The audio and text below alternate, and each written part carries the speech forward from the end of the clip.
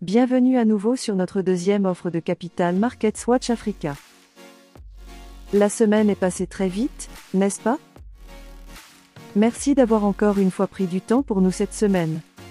Il s'agit d'une production du Dr Admir Mapar Radze Doubet. Nous ne récapitulerons pas ce dont nous avons discuté dans les épisodes précédents.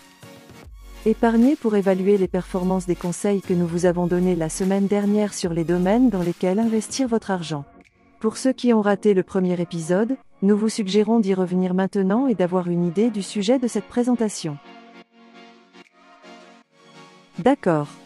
Revenons au présent. Comment s'est passée votre semaine de travail? Avez-vous pris des décisions d'investissement? S'agissait-il de valeurs mobilières ou d'autres domaines? Cela me rappelle que dans vos commentaires, veuillez indiquer où vous vous trouvez afin que nous puissions avoir une idée du contexte de votre contribution. Pour rappel, nous avons une autre série diffusée simultanément, comme celle-ci, intitulée Let's Talk Business. Cette série vise à couvrir des sujets, des processus et des termes utilisés dans le monde des affaires. Les présentations seront largement divisées en 3 catégories distinctes mais connexes, à savoir l'économie, la finance et les affaires. Vous y trouverez une définition claire et concise des termes et une description des concepts utilisés dans le monde des affaires.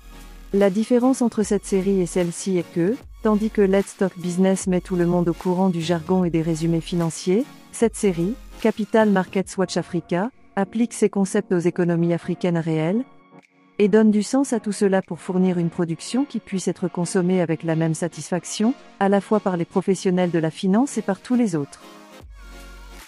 Profitez de l'une ou l'autre de ces présentations. Ou les deux.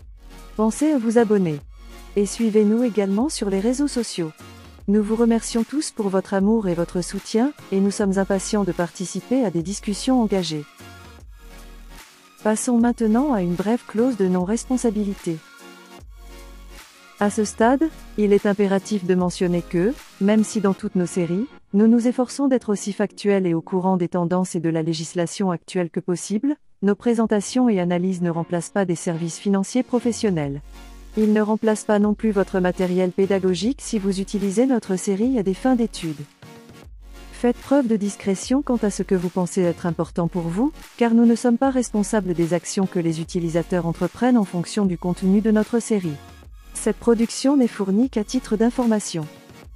Pour une assistance professionnelle dans la prise de décision commerciale et pour des questions spécifiques, nous fournissons un service payant. Veuillez nous contacter directement aux coordonnées fournies à la fin.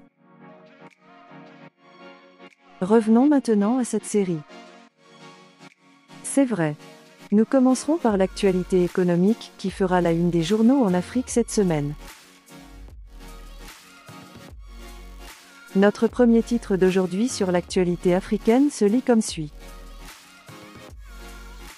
La Libyan National Oil Company, NOC, a exhorté les sociétés pétrolières et gazières mondiales à reprendre leurs activités d'exploration et de production, invoquant de meilleures conditions de sécurité. Au cours de la dernière décennie, la Libye a été en proie à de violents affrontements entre factions rivales à l'est et à l'ouest, affectant les opérations pétrolières, le transport d'hydrocarbures et les terminaux pétroliers bloqués entre les deux camps. Le NOC a demandé aux entreprises internationales de poursuivre leurs activités d'exploration et d'extraction, leur indiquant qu'ils leur offriraient toute l'assistance essentielle afin qu'elles puissent opérer dans un environnement sûr, en coopération avec les autorités civiles et militaires sur le terrain. Notre deuxième titre d'aujourd'hui vient du Kenya. Le pays a officiellement dévoilé un fonds plein de ressources, destiné à fournir des prêts aux plus pauvres et à revitaliser l'économie du pays africain par le bas. Bienvenue à nouveau sur notre deuxième offre de Capital Markets Watch Africa. La semaine est passée très vite, n'est-ce pas? Merci d'avoir encore une fois pris du temps pour nous cette semaine. Il s'agit d'une production du Dr Admir Mapar Radze Doubet. Nous ne récapitulerons pas ce dont nous avons discuté dans les épisodes précédents. Épargnez pour évaluer les performances des conseils que nous vous avons donnés la semaine dernière sur les domaines dans lesquels investir votre argent. Pour ceux qui ont raté le premier épisode, nous vous proposons d'y revenir maintenant et d'avoir une idée du sujet de cette présentation. D'accord. Revenons au présent. Comment s'est passée votre semaine de travail? Avez-vous pris des décisions d'investissement? S'agissait-il de valeurs mobilières ou d'autres domaines? Cela me rappelle que dans vos commentaires, veuillez indiquer où vous trouvez afin que nous puissions avoir une idée du contexte de votre contribution. Pour rappel, nous avons une autre série diffusée simultanément, comme celle-ci, intitulée Let's Talk Business. Cette série vise à couvrir des sujets, des processus et des termes utilisés dans le monde des affaires. Les présentations seront largement divisées en 3 catégories distinctes mais connexes, à savoir l'économie, la finance et les affaires. Vous y trouverez une définition claire et concise des termes et une description des concepts utilisés dans le monde des affaires. La différence entre cette série et celle-ci est que, tandis que Let's Talk Business met tout le monde au courant du jargon et des résumés financiers, cette série, Capital Markets Watch Africa, applique ces concepts aux économies africaines réelles, et donne du sens à tout cela pour fournir une production qui puisse être consommée avec la même satisfaction, à la fois par les professionnels de la finance et par tous les autres. Profitez de l'une ou de l'autre de ces présentations. Ou les deux. Pensez-y à vous abonner. Et suivez-nous également sur les réseaux sociaux. Nous vous remercions tous pour votre amour et votre soutien, et nous sommes impatients de participer à des discussions engagées. Passons maintenant à une brève clause de non-responsabilité. À ce stade, il est impératif de mentionner que, même si dans toutes nos séries, nous nous efforçons d'être aussi factuels et au courant des tendances et de la législation actuelle que possible, nos présentations et analyses ne remplacent pas des services financiers professionnels. Ils ne remplacent pas non plus votre matériel pédagogique si vous utilisez notre série à des fins d'études. Faites preuve de discrétion quant à ce que vous pensez être important pour vous, car nous ne sommes pas responsables des actions que les utilisateurs entreprennent en fonction du contenu de notre série.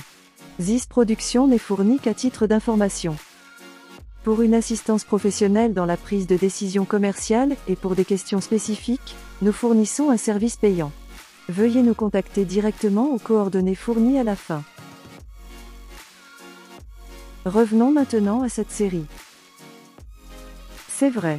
Nous commencerons par l'actualité économique qui fera l'une des journaux en Afrique cette semaine. Notre premier titre d'aujourd'hui sur l'actualité africaine se lit comme suit. La Libyan National Oil Company, NOC, a exhorté les sociétés pétrolières et gazières mondiales à reprendre leurs activités d'exploration et de production, invoquant de meilleures conditions de sécurité. Au cours de la dernière décennie, la Libye a été en proie à de violents affrontements entre factions rivales à l'est et à l'ouest, affectant les opérations pétrolières, le transport d'hydrocarbures et les terminaux pétroliers bloqués entre les deux camps. Le NOC a demandé aux entreprises internationales de poursuivre leurs activités d'exploration et d'extraction, leur indiquant qu'il leur offrirait toute l'assistance essentielle afin qu'elles puissent opérer dans un environnement sûr, en coopération avec les autorités civiles et militaires sur le terrain. Notre deuxième titre d'aujourd'hui vient du Kenya. Le pays a officiellement dévoilé un fonds plein de ressources, destiné à fournir des prêts aux plus pauvres et à revitaliser l'économie du pays africain par le bas. Dans le domaine de l'éducation, à la suite des changements déjà engendrés par les mesures de confinement liées à la Covid-19, d'autres changements peuvent être apportés en exploitant l'IA. La majorité des écoles des zones rurales d'Afrique manquent de matériel pédagogique et d'autres ressources pour aider les élèves à apprendre. Il existe un écart éducatif marqué, en particulier entre les régions rurales et urbaines. Les technologies d'intelligence artificielle, telles que les assistants d'apprentissage personnalisés, peuvent accélérer le processus d'apprentissage en mettant des services de tutorat et des ressources pédagogiques à la disposition de tous les étudiants, où qu'ils se trouvent. Notre dernier reportage commercial d'aujourd'hui ne peut pas être correctement qualifié de titre, au sens propre du terme, car nous ne l'avons pas encore vu sur de grandes pages médiatiques. Mais il revêt une telle importance pour l'Afrique australe dans son ensemble, et pour le Zimbabwe en particulier, que nous avons jugé prudent d'en rendre compte. Hier, la liste des personnes désignées du Royaume-Uni récemment publiée ne contient aucune entité ou individu zimbabwéen. Hier encore, Le 9 décembre 2002, le ministre britannique des Affaires étrangères a annoncé des sanctions visant des pays corrompus ou des personnalités politiques corrompues, ceux qui violant les droits de l'homme et les auteurs de violences sexuelles en période de conflit. Il n'a ajouté aucun Zimbabwéen à la dernière liste, mise à jour en mars 2022, qui comptait 4 personnes et une entreprise. Cela ne signifie évidemment pas que les sanctions de l'Union européenne à l'encontre du pays ont été levées. Les sanctions les plus sévères des États-Unis d'Amérique ne le sont pas non plus, résumées dans leur loi intitulée Zimbabwe Democracy and Economic Recovery Act de 2001. ZIDERA. Toutes les sanctions imposées au Zimbabwe ont commencé par un mécontentement bilatéral entre le Royaume-Uni et le Zimbabwe, où le second a exproprié des terres pour les redistribuer, tout en accusant le premier d'avoir renié un accord visant à financer l'exercice. Maintenant que le Royaume-Uni réduit ses effectifs, est-ce un indice pour que l'UE et les États-Unis lui emboîtent le pas? Le Zimbabwe sera-t-il le bienvenu au sein du Commonwealth? Les pays, les entreprises et les particuliers sont-ils prêts à faire des affaires au Zimbabwe sans entrave? Juste pour récapituler quelques chiffres accrocheurs sur le Zimbabwe. Environ 25% de toutes les réserves de diamants non exploitées connues. Les deuxièmes plus grandes réserves de chrome et de platine au monde. 5e plus grand producteur mondial de lithium, les réserves n'ont pas encore été correctement comptabilisées. Les 5 principales réserves de minéraux de terres rares. Le plus grand réservoir d'eau douce artificielle au monde en volume. Et bien d'autres ressources naturelles et environnementales, comme les 4 plus grands parcs animaliers d'Afrique. La 7e merveille du monde, les chutes Victoria. Tout cela avec une population de 15 millions d'habitants. Quelqu'un cherche activement à investir au Zimbabwe? C'est sur ce point que nous concluons l'actualité économique africaine de cette semaine. Passons maintenant au marché.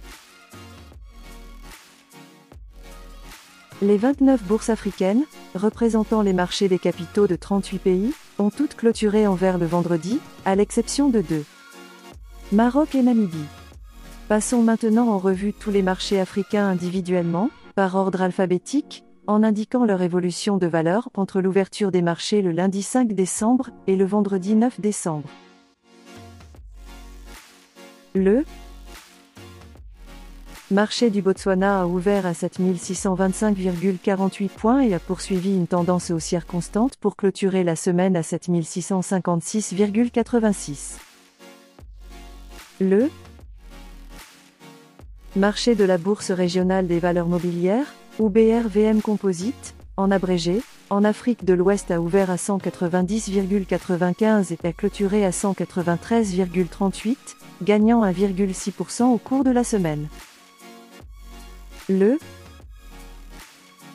marché égyptien a ouvert à 13 639,73 et a été haussier tout au long de la semaine, clôturant en hausse de 8,79% à 14 838,31. Le marché ghanéen a ouvert ses portes à 2463,44 points et a chuté à 2460,62 mardi, où il est resté jusqu'à la clôture des transactions vendredi. Le marché du Kenya a ouvert ses portes à 126,86 points et, malgré de bons volumes de transactions constamment supérieurs à 5 millions par jour, sa valeur n'a pas beaucoup changé. Le marché a clôturé à 126,46 points vendredi. Le marché du Malawi a ouvert ses portes à 59 795,47 points et a légèrement augmenté à 60 127,53 vendredi, après avoir connu une baisse de lundi à jeudi. Le marché mauricien a ouvert à 1871,11 points et a suivi une tendance haussière progressive tout au long de la semaine pour clôturer à 1886,68. Le marché marocain a ouvert ses portes à 11 028,15 points et a augmenté d'environ 2% pour atteindre 11 257,38 points à la fin des activités vendredi. Le Marché namibien a ouvert à 1709,29 et a clôturé dans le rouge à 1646,20 dans un canal clairement baissier. Le marché nigérian a ouvert à 48 154,65 et a clôturé en vert à 1,5% à 48 881,93. Le marché rwandais n'a évolué que latéralement en raison de faibles volumes d'échanges, sauf mercredi. Il a ouvert à 147,30 et a fermé à 147,50. Afrique du Sud.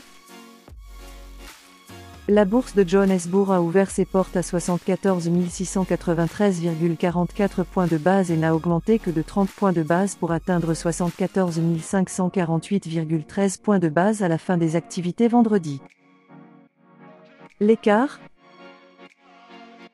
du marché tanzanien a diminué lundi, passant de 1856,91 points, et a comblé l'écart pour clôturer légèrement en hausse vendredi à 1868,58. Le marché tunisien a ouvert à 8066,16 et a connu une tendance baissière en forme de U pour clôturer légèrement en douceur à 8068,08. Le marché ougandais a ouvert à 1220,93 points de base et a clôturé en baisse de 61 points de base à 1209,88. Le marché zambien a ouvert à 7249,67 et a enregistré des volumes d'échange quasiment nuls, sauf mardi et vendredi, où la valeur a légèrement chuté alors que le marché a clôturé à 7336,59. Enfin, au Zimbabwe, ce marché comptait également de plus faibles volumes de traders, sauf le lundi et le vendredi.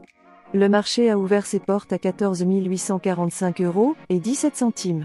Il a fermé ses portes à 14 725,07 €, près de son ouverture lundi. Nous examinons maintenant les actions individuelles. En particulier les 10 meilleurs acteurs de vendredi. La compagnie immobilière limitée de Maurice a clôturé à 1030,44, soit une augmentation de plus 28,75%. La Société du Canal de Suez pour la colonisation technologique de l'Égypte a clôturé à 50,96, soit une hausse de plus 19,98%. Les magasins Edgar du Zimbabwe ont fermé leurs portes à 9 h, soit une augmentation de plus 11,80%. Lux Island Resort of Mauritius a clôturé à 58,00, soit une hausse de plus 11,54%. Gadois pour le développement industriel de l'Égypte a clôturé à 1,08, soit une hausse de plus 10,20%. Le Standard Group of Kenya a clôturé à 10 h, soit une hausse de plus 9,89%. Vêtements et textiles El Nasser, la société égyptienne Cabo a clôturé à 1,48, soit une hausse de plus 9,63%. Prestige Assurance Co. du Nigeria a clôturé à 0,46, soit une hausse de plus 9,52%. Stanbic Bank Ouganda a clôturé à 23 h, soit une hausse de plus 9,52%. Samad Misregifer, d'Égypte, a clôturé à 17,96, soit une hausse de plus 9,38%. Et pour les 10 derniers shakers, Unity Bank of Nigeria a clôturé à 0,49, soit une baisse de moins 9,26%. SCOA Nigeria a clôturé à 0,79, soit une baisse de moins 9,20%. La société tunisienne Servicom a clôturé à 0,21, soit une baisse de moins 8,70%. Art Corporation of Zimbabwe a clôturé à 14,20, soit Une baisse de moins 7,79%. Bernabési de la BRVM a clôturé à 1900,00, soit une baisse de moins 7,32%. Le ciment Portland de l'Afrique de l'Est du Kenya a clôturé à 7,40, soit une baisse de moins 7,27%. Sanlam Kenya of Kenya Composite a clôturé à 8,24, soit une baisse de moins 7,00%. Japol Golden Ventures of Nigeria a clôturé à 0,27, soit une baisse de moins 6,90%. Telecom Egypt a clôturé à 22,80, soit une baisse de moins 6,75%. Les systèmes éducatifs modernes égyptiens ont clôturé à 0,14, soit une baisse de moins 6,67%. Matières premières. L'indice du dollar était en hausse de 10,4% pour l'année à 105,545 au moment de l'analyse de cette présentation. L'indice a atteint un sommet de 114,745 en 2022 en septembre, soit un gain pouvant atteindre 20% à l'époque. Cela signifie que le dollar américain a gagné, en moyenne, 20% de valeur en plus par rapport aux principales devises. Les cours des matières premières ont donc été généralement soumis à une pression à la baisse, ce qui a fait que 17 des 34 principaux marchés de matières premières que nous suivons sont susceptibles de terminer l'année en baisse. Nous notons toutefois que ce sont les valeurs des métaux et de l'énergie qui sont sous pression, tandis que les matières premières agricoles ont connu des cours élevés d'année en année. Voici certaines des cotations au moment de l'analyse. Riz, brut plus 15,09%, contrat à terme sur le maïs plus 7,39%, contrat à terme sur le soja plus 10,02%, huile de soja plus 9,78%, contrat à terme sur la farine de soja plus 9,23%, contrat à terme sur le sucre plus 2,65%, bovin vivant plus 9,11%, et contrat à terme sur les bovins d'engraissement plus 8,76%. La combinaison des effets persistants des perturbations liées à la pandémie de Covid-19, des perturbations agricoles dans les principaux pays producteurs alimentaires du monde et de la canalisation des ressources vers les plans de sauvetage et la guerre en Ukraine ont tous intensifié les pressions sur les prix des matières premières agricoles. Les métaux précieux, quant à eux, ont atteint les niveaux de résistance que nous avons mentionnés il y a une semaine avant de s'inverser en début de semaine. Les métaux précieux se sont redressés, tout comme le reste du marché. Il doit y avoir une période de transition au cours de laquelle ils jouent un rôle de premier plan et sont efficaces sur le plan pratique. Mais je m'éloigne du sujet. Devises. Nous avons examiné la performance de 18 principales devises africaines par rapport au dollar américain au cours de la dernière semaine de négociation. Sur l'ensemble de la semaine, toutes les devises sauf 5 ont enregistré une variance d'ouverture le lundi et une variance de clôture de moins de 1% le vendredi, dans les deux sens, en hausse ou en baisse. Cela laissait un espace limité pour réaliser des bénéfices dans les deux sens pour les porte-sacs à long terme. Les day traders avaient des perspectives totalement différentes dans cet espace monétaire, car il y avait une volatilité considérable dont ils pouvaient tirer parti. En particulier dans les deux devises que sont le rand sud-africain et le cedi ghanéen. Le rand a gagné plus 2,17% par semaine, tandis que le cedi a chuté de moins 3,99%.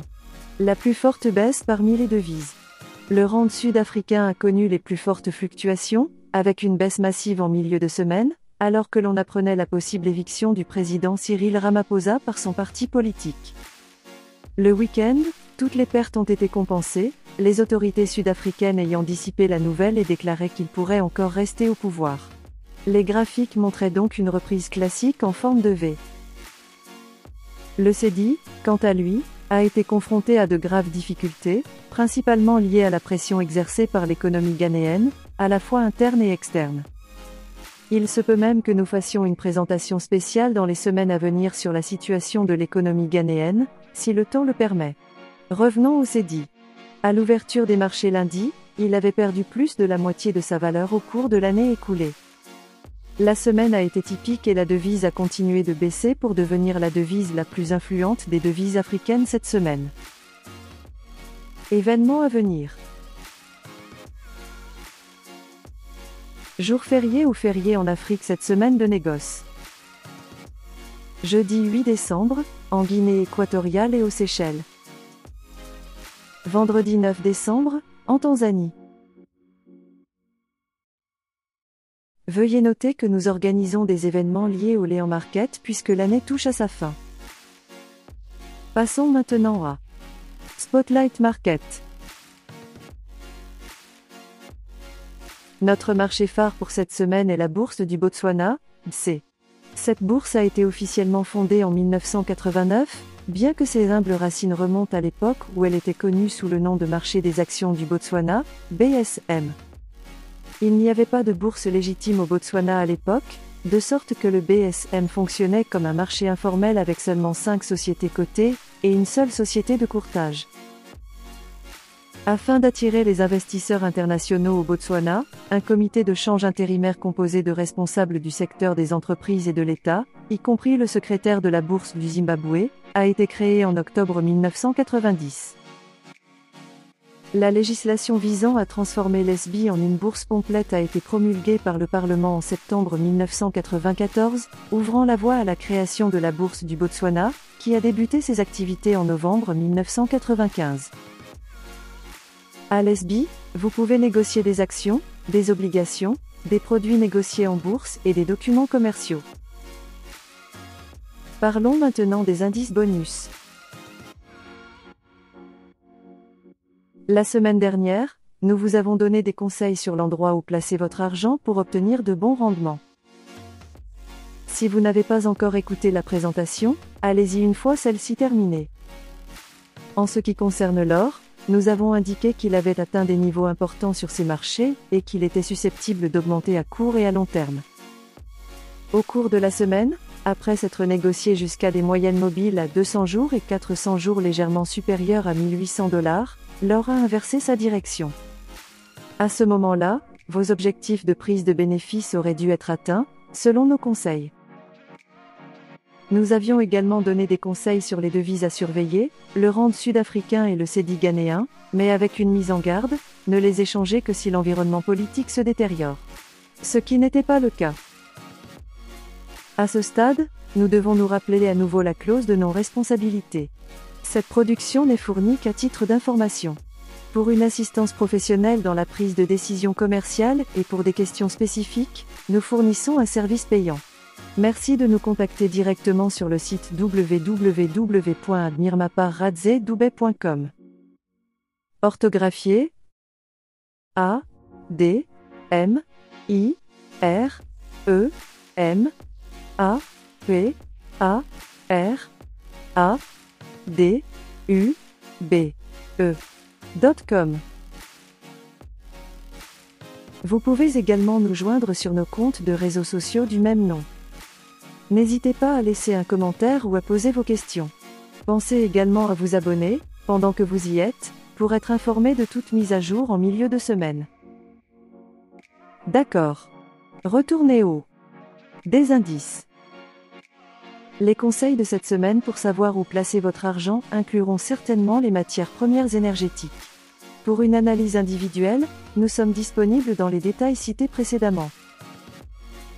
Le deuxième indice est que l'action Impala Platinum Holdings est l'or. Impala Platinum Holdings Limited est une société mère située à Johannesburg, en Afrique du Sud. La société compte un certain nombre de sociétés minières spécialisées dans la fabrication de platine et d'autres métaux tels que le cobalt, le cuivre, le nickel, le palladium et le rhodium. Impala Platinum Holdings est une société cotée à la bourse de Johannesburg. Sur le plan technique, le prix a franchi la barrière des 20 cents, où il rebondit depuis juin 2022. Le prochain objectif de cours est de 25 cents, une nouvelle résistance testée pour la dernière fois en mars 2022. Sur le plan fondamental, l'Afrique du Sud représente 80% de la production mondiale de rhodium et un tiers de la production mondiale de palladium. Selon les experts, Impala Platinum Holdings Limited se trouve dans une situation financière et opérationnelle saine avec une valeur raisonnable.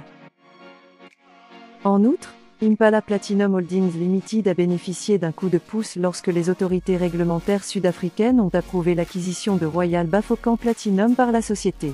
Toutefois, certaines conditions doivent être remplies pour que la transaction soit finalisée.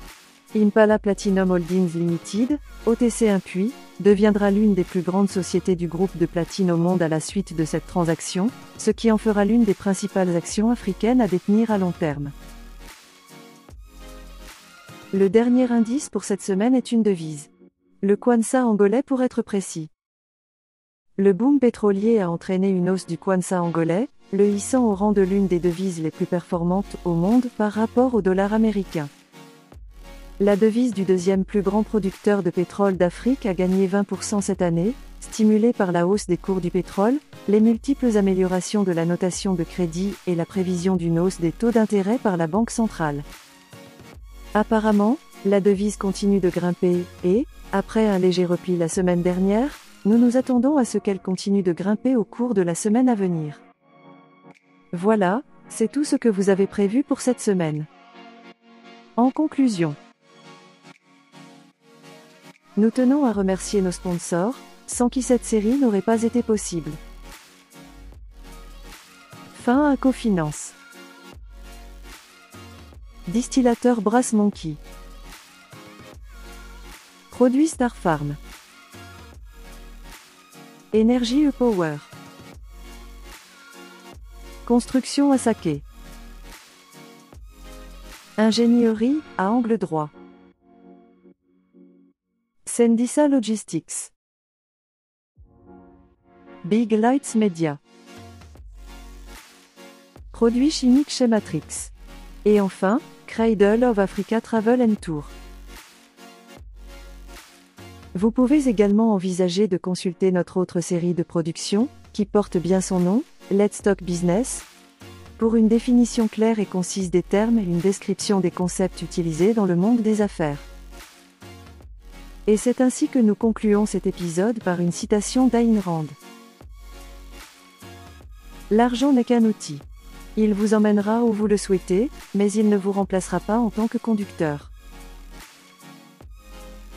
C'est ainsi que nous concluons la présentation de cette semaine. Jusqu'à la prochaine fois. Au revoir.